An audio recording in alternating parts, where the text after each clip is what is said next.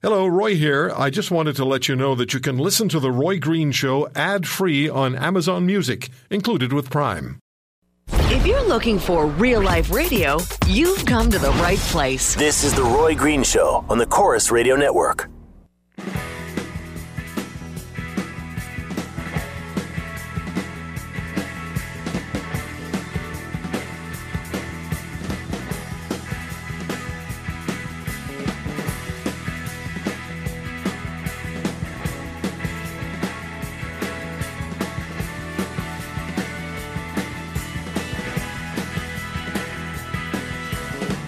Just want to again alert you to the fact that tomorrow on the program we're going to play back for you the interview that I aired last Sunday with the registrar of the Alberta Pharmacists College, or the Alberta College of Pharmacists, because tomorrow pharmacists in the province of Alberta will be potentially challenging or questioning, certainly, chronic pain patients who arrive with the prescription for opioids from their doctor. The pharmacists will start to ask you questions about your chronic pain and about your medication and probably some other things as well. I don't know for sure what the questions are going to be, but I understand that is going to be the fundamentals of it.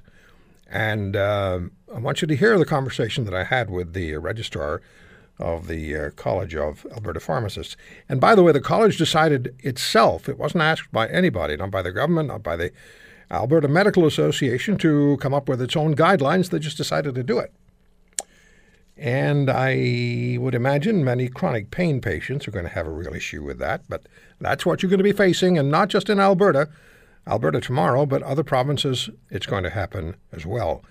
And as I tweeted earlier, and I said earlier, and I'll repeat it now, if you're a patient and you go to see the pharmacist with your prescription for your opioid meds in order to provide some quality of life and keep the chronic pain at bay somewhat, and you start to get quizzed, take out your phone, your mobile phone, put it on the table, press record.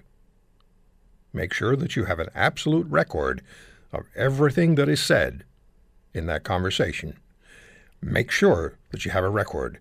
Take your phone. It may be difficult for you, a little uncomfortable. Doesn't matter. Take your phone, put it on the desk, press record. Now, we have a little bit of a change-up in our lineup for Beauties and the Beast. Michelle Simpson is on vacation, so she's unable to be with us for a couple of weeks. Catherine Swift, I don't know how to tell you this. She's playing baseball. Slow pitch. And Catherine is unable to join us because I think she's a bat. I don't know if it's a championship game or what it is, but she's not able to join us today. But Linda Leatherdale is here. Hi, Linda. Hi, Roy. I think it's going to be called Beauty and the Beast. Well, we have another place. Is that your dogs again? Oh, my goodness. Who let the dogs out? Sorry. Did you get rid of those guys? I mean, not permanently, but just... Never, Roy. During the broadcast. And with us as well is Aaron Woodrick. He's the Federal Director of the Canadian Taxpayers Federation. And we talk to Aaron quite regularly on issues that are of significant importance to all of us and that have to do with taxes and taxpayer issues. Hi, Aaron. Hey, Roy. I just want to know whether I'm a beauty or a beast. That's the important question. I don't know. I'll leave that up to you. So what I want to do is play something for you both now. And because one of the items on taxpayer.com from the Canadian Taxpayers Federation is no money for Omar Khadr. Well, of course, Peter Kent, the Conservative MP, asked Mr. Trudeau about Omar Khadr's secret payout. And I just want to remind everybody of what the Prime Minister said in reply. Mr. Speaker, I understand the member opposite's outrage at the settlement in the Omar Khadr case. I understand Canadians' outrage. I understand how angry I am that we had to settle that.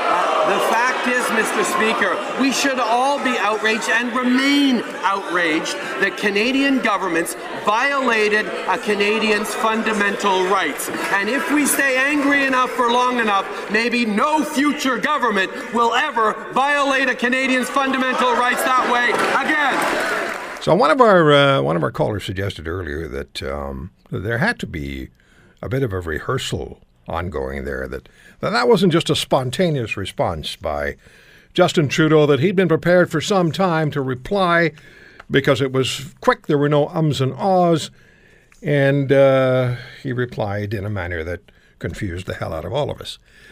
Aaron, when you hear the Prime Minister reply as he did to that question by Peter Kent, what do you hear? Well, I mean, I'm first struck by the fact that he understands how angry he is. I understand how angry I am is a bizarre phrase to use, but it also begs the question, you're the Prime Minister. You're the one that signed off on this. You didn't have to do this. He's making it sound as if he's sitting with Peter Kent over in the opposition benches, outraged at some decision that somebody else made. He's the one that did it. So it really doesn't square with his actions. His words don't make any sense. And Linda, he seems to forget that in 2002, 2003, when the questioning of Cotter took place, the Prime Minister was a fellow by the name of Chrétien. There you go. And he keeps on trying to put the blame on the Stephen Harper Conservatives, which is complete crap, as you know. But deeper than this, is there more money involved here than the actual payout? I mean, what about legal fees? What about other things? Canadians, Trudeau says he's outraged. Every tax-paying Canadian should be outraged over this.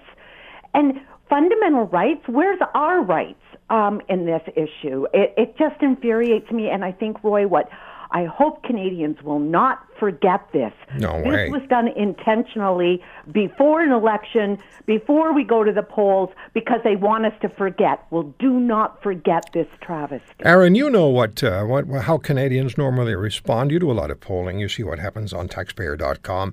Do you believe that this Cotter issue, and here's Trudeau bringing it up again and providing us with cannon fodder, or he's the cannon fodder. Do you believe that Canadian voters will, when they go to the polls, and you know what happens during an election campaign, there are all sorts of little sidebar issues that take up more space than they should. Will this be something that people remember when they've got the pencil in their hands?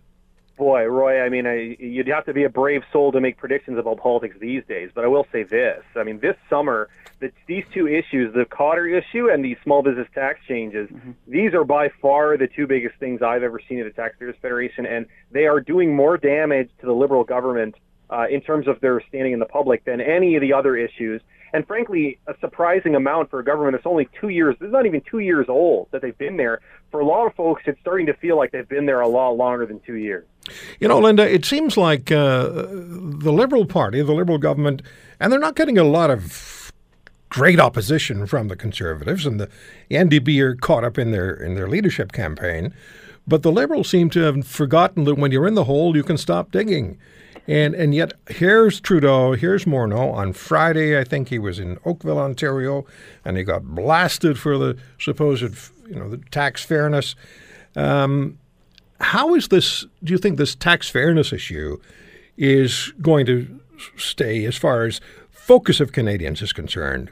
Well, I think this is going to drag out, and it is really ticking off the Canadian public. Come on, I'm reading some of the editorials on this, and they're saying, well, the federal small business tax rate has fallen from 13% in 2000 to 10.5%, and we've seen the same in some provinces. So now the government, is collecting $10 billion less in taxes because of the changes that were made to the tax structure. Excuse me, what is wrong with putting money back into the hands of those people, particularly small business entrepreneurs who are our job creators? But no, instead, the loony left wants us to believe they're not paying their fair share. And I say it again, and I said it before, Roy, why aren't they going after the Panama Papers? Why aren't they going after the real people that are avoiding taxes? This is a legitimate way, and a way to reinvest. And let's not forget that these entrepreneurs that put their money, life savings on the line to create jobs don't have a CPP, don't have UI to fall back on should their companies fail. And we know the failure rate in the first 5 years of a small business. Yeah. So to me, this is just, again, low-lying fruit, making us sound like we're all bad doobies. We just want to avoid paying tax, when that is not the case. We, as the Canadian Taxpayers Federation, and one of the gentlemen, Tax Me, I Am Canadian, he wrote that book, And it is so true. Well, also, a former finance minister in the Jean Chrétien government by the name of Manley informed Mr. Trudeau and informed Mr. Morneau, Aaron, and informed the federal government early in the week, or maybe it was even a week before, that they've been made aware of one company, one individual who's moved his company and billions of dollars out of Canada because of the supposed Tax Fairness Initiative. You think they'd maybe slow down a little bit, but not happening. Well, yeah, and you know that's the shocking thing, Roy, is that there are a number of people that shrug and they say, "Good riddance, you greedy bastard. We don't need you here." And I have to stop them and say, "Hold on a second here. You know how much tax those people pay? I mean, you might not have to feel sorry for the guy buying his third yacht. I understand that. I do feel sorry for the rest of us because we're the ones that have to pick up the slack. For every billionaire that leaves that was paying $300 or $400 million in tax, guess who has to make up the difference? It's you and me and every other taxpayer." Well, there's this theory, or not so much theory, but there's an attitude that has become employer bad. So if you're the person who is employing, you're the person who has a company, you must also be the person who's screwing somebody out of their fair share. It's not that you're the person who's built the company, that you've risked everything that you've had at times to build something of some significance and value that you have the right to profit from. But employer bad seems to be a resonating attitude in this country. Well, no kidding, and particularly when you see governments now hiking the minimum wage on these people. But it's like in Ontario, it's going to be a slam on these small business operators. And, you know, there was probably a better way, and it's a tough issue to fight. But I got to say, why couldn't it have been phased in? Why could there not be some more warnings? And we're seeing this across Canada. So again, these guys, the small business entrepreneurs, are the ones who are creating the jobs. They are the ones that are employing people. Let's give them a break. These guys aren't enemy number one, and profit isn't a dirty word. Well, they're being accused of being intentional tax cheats and tax avoiders. We already have an underground economy that is operating in the billions of dollars, and the only reason that exists, I think, Aaron, is because there's a sense among taxpayers nationally, an attitude, a feeling that's been going on for some time, that fairness does not exist in taxation, so I'll get even with them any way I can. Well, look, and I think you're right, and this just underscores the fantasyland economics of some on the left, that you can simply increase taxes forever and everyone's just going to continue doing everything as normal. That's not what happens. No. You know, in a world of leftist economics, you could raise the minimum wage to $100 an hour, and everyone would keep their job, and no one would lose any hours, and no one would go out of business. But of course, that's not what happens. And I am beside myself sometimes that people who claim to be progressives and care about the most vulnerable support a policy that is going to hurt the most vulnerable. You know, if you are a small business owner and you have 5 employees and you have to let one of them go, which one is it going to be? It's going to be the least skilled, most vulnerable one who has the hardest time finding another job. I know what people would say if a conservative proposed that kind of policy, so I don't know why people let them off the hook when it's liberal. Yeah, and when it comes to people who are intentionally messing with the finances of the nation, we can start with the very 338 members of Parliament, because they're the ones who, according to the Liberal standard, are all rich because they're all making over $150,000 a year. They have the additional incomes if they're on committees or if they have certain rank within the government, so they're making money well above the $150,000 wealth scale or wealth number. And they've also voted themselves this wonderful pension plan, which is 6 or 7 or 10 times better than anything that anybody in the private sector gets. Aaron, you're the ones who've done the work on this, Taxpayers Federation. For every dollar that an MP puts into the pension plan, how much does the Canadian taxpayer add? Well, it's a good question. It was, for a long time, a ridiculous amount. It was about $20 that taxpayers were kicking in for every $1. The Harper government, that was something we applauded them very strongly for. They fixed it. And so now it's going to be down to about $1.60 from taxpayers for every dollar. So not quite 1-to-1, but a hell of a lot closer than 20-to-1. And frankly, one thing we thought the Prime Minister deserved a lot of credit on, he personally gave up somewhere in the neighborhood of about $2 million in his own pension. We don't often see politicians that put their money where their mouth is, but he, on that issue, he personally gave up that much money in pension, and we think he deserves credit for it. That was Stephen Harper. Yes. Linda, how about that? And then only 6 years, you only have to have that seat in the Chateau by the Rideau for 6 years or 2 elections, and you've already qualified for the pension for the rest of your life. And you know what's really, really sad, Roy, is for the average working stiff out there. They've seen pensions go up in smoke. They don't get, employer very rarely matches an RRSP contribution, for example, and there's no gold-plated pension plan. And we already hear that with the record household debt in this country, so many families are living paycheck to paycheck, and even seniors have mortgages and can't retire. So you know what? It ain't fair. But I think the other thing that infuriates me when they go on, well, we're not getting enough money. We're not getting enough money. Well, what about all the money that is wasted in scandal after scandal, not just in Ontario, but right across this country and particularly at Ottawa? You know what? We should be having, and I wish our friends at the Canadian Taxpayers Federation would help us, we need a tax revolt. Wasted spending, billions of dollars that could be going to I think there's a tax revolt taking place. Yeah, I think it's happening now. I think it's underway. I think this is the first time I can say in my time at the CTF where I have seen, and I've seen this for months now, Roy, between emails and phone calls, and these are not, the remarkable thing is that these are not people who are normally political. Mm-hmm. A lot of these people are people who even voted Liberal or were, ambivalent about the Liberals, but they are furious. And in Ontario, between the minimum wage hike and these small business tax changes, people are fed up. They're saying, look, I'm a productive member of society. I work hard. I pay my taxes. Stop picking on me. I've had enough. And I've never seen anything like it. And I certainly hope it continues because it's a message politicians need to hear. The answer is not always more spending. Sometimes it is government. Figure out to work with what you've got. Stop coming back to us because you can't control your own spending. Yeah, let me take a quick break because we have to go and earn some money. So then we'll come back, and I want to come back to something that Linda talked about, and that's the $15 minimum wage. TD Bank warned what that might, in fact, cost. Stay with us. You mess with the bull, you get the horns. The Roy Green Show on the Corus Radio Network.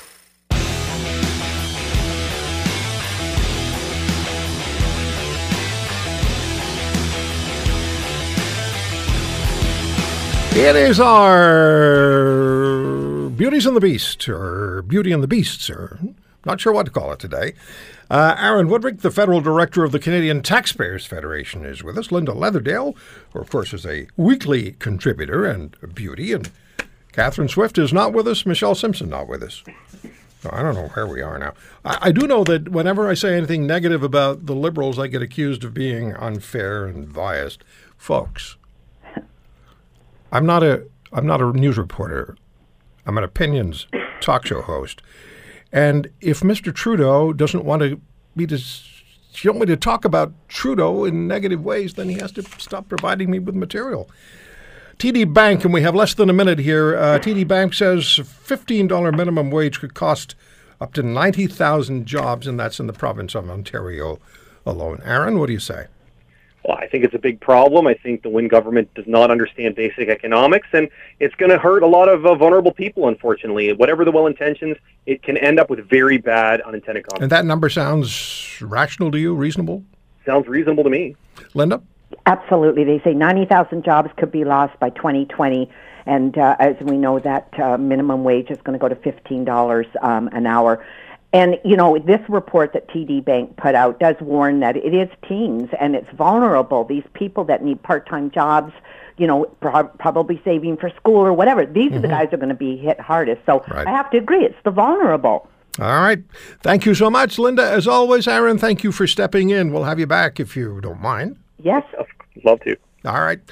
And we'll come back in a minute and tell you about tomorrow's lineup. Stay with us.